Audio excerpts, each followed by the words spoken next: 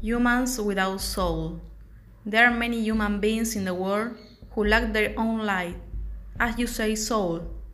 Many of my followers don't have it either, and half of those I have healed don't have them.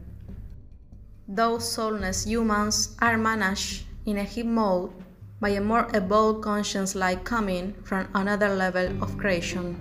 Many more evolved consciences have the mission given by their source energy to manage hundreds and hundreds and thousands of containers at a time as if it were a network. And why do they do that, Gabriel? To be next to the humans who do possess a little soul and give them a learning to them who do. Humans without soul, who will be next to those who do have it, can be good people or bad people. That doesn't matter. Just the same everything that comes out of their vocal cords and in their actions there is learning. Note 1. Those who will learn to identify later who has it and who doesn't will be my conscience through me or the warriors that accompany me closer and with more connection to me, and some of the astral warriors that will have in the future more evolution, learning.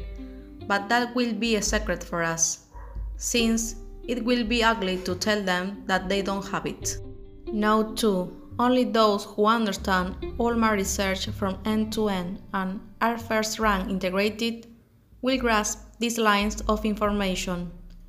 The remote warriors will no longer understand it, since each of them is already stuck in their level of consciousness because of their anchor, their program container, human.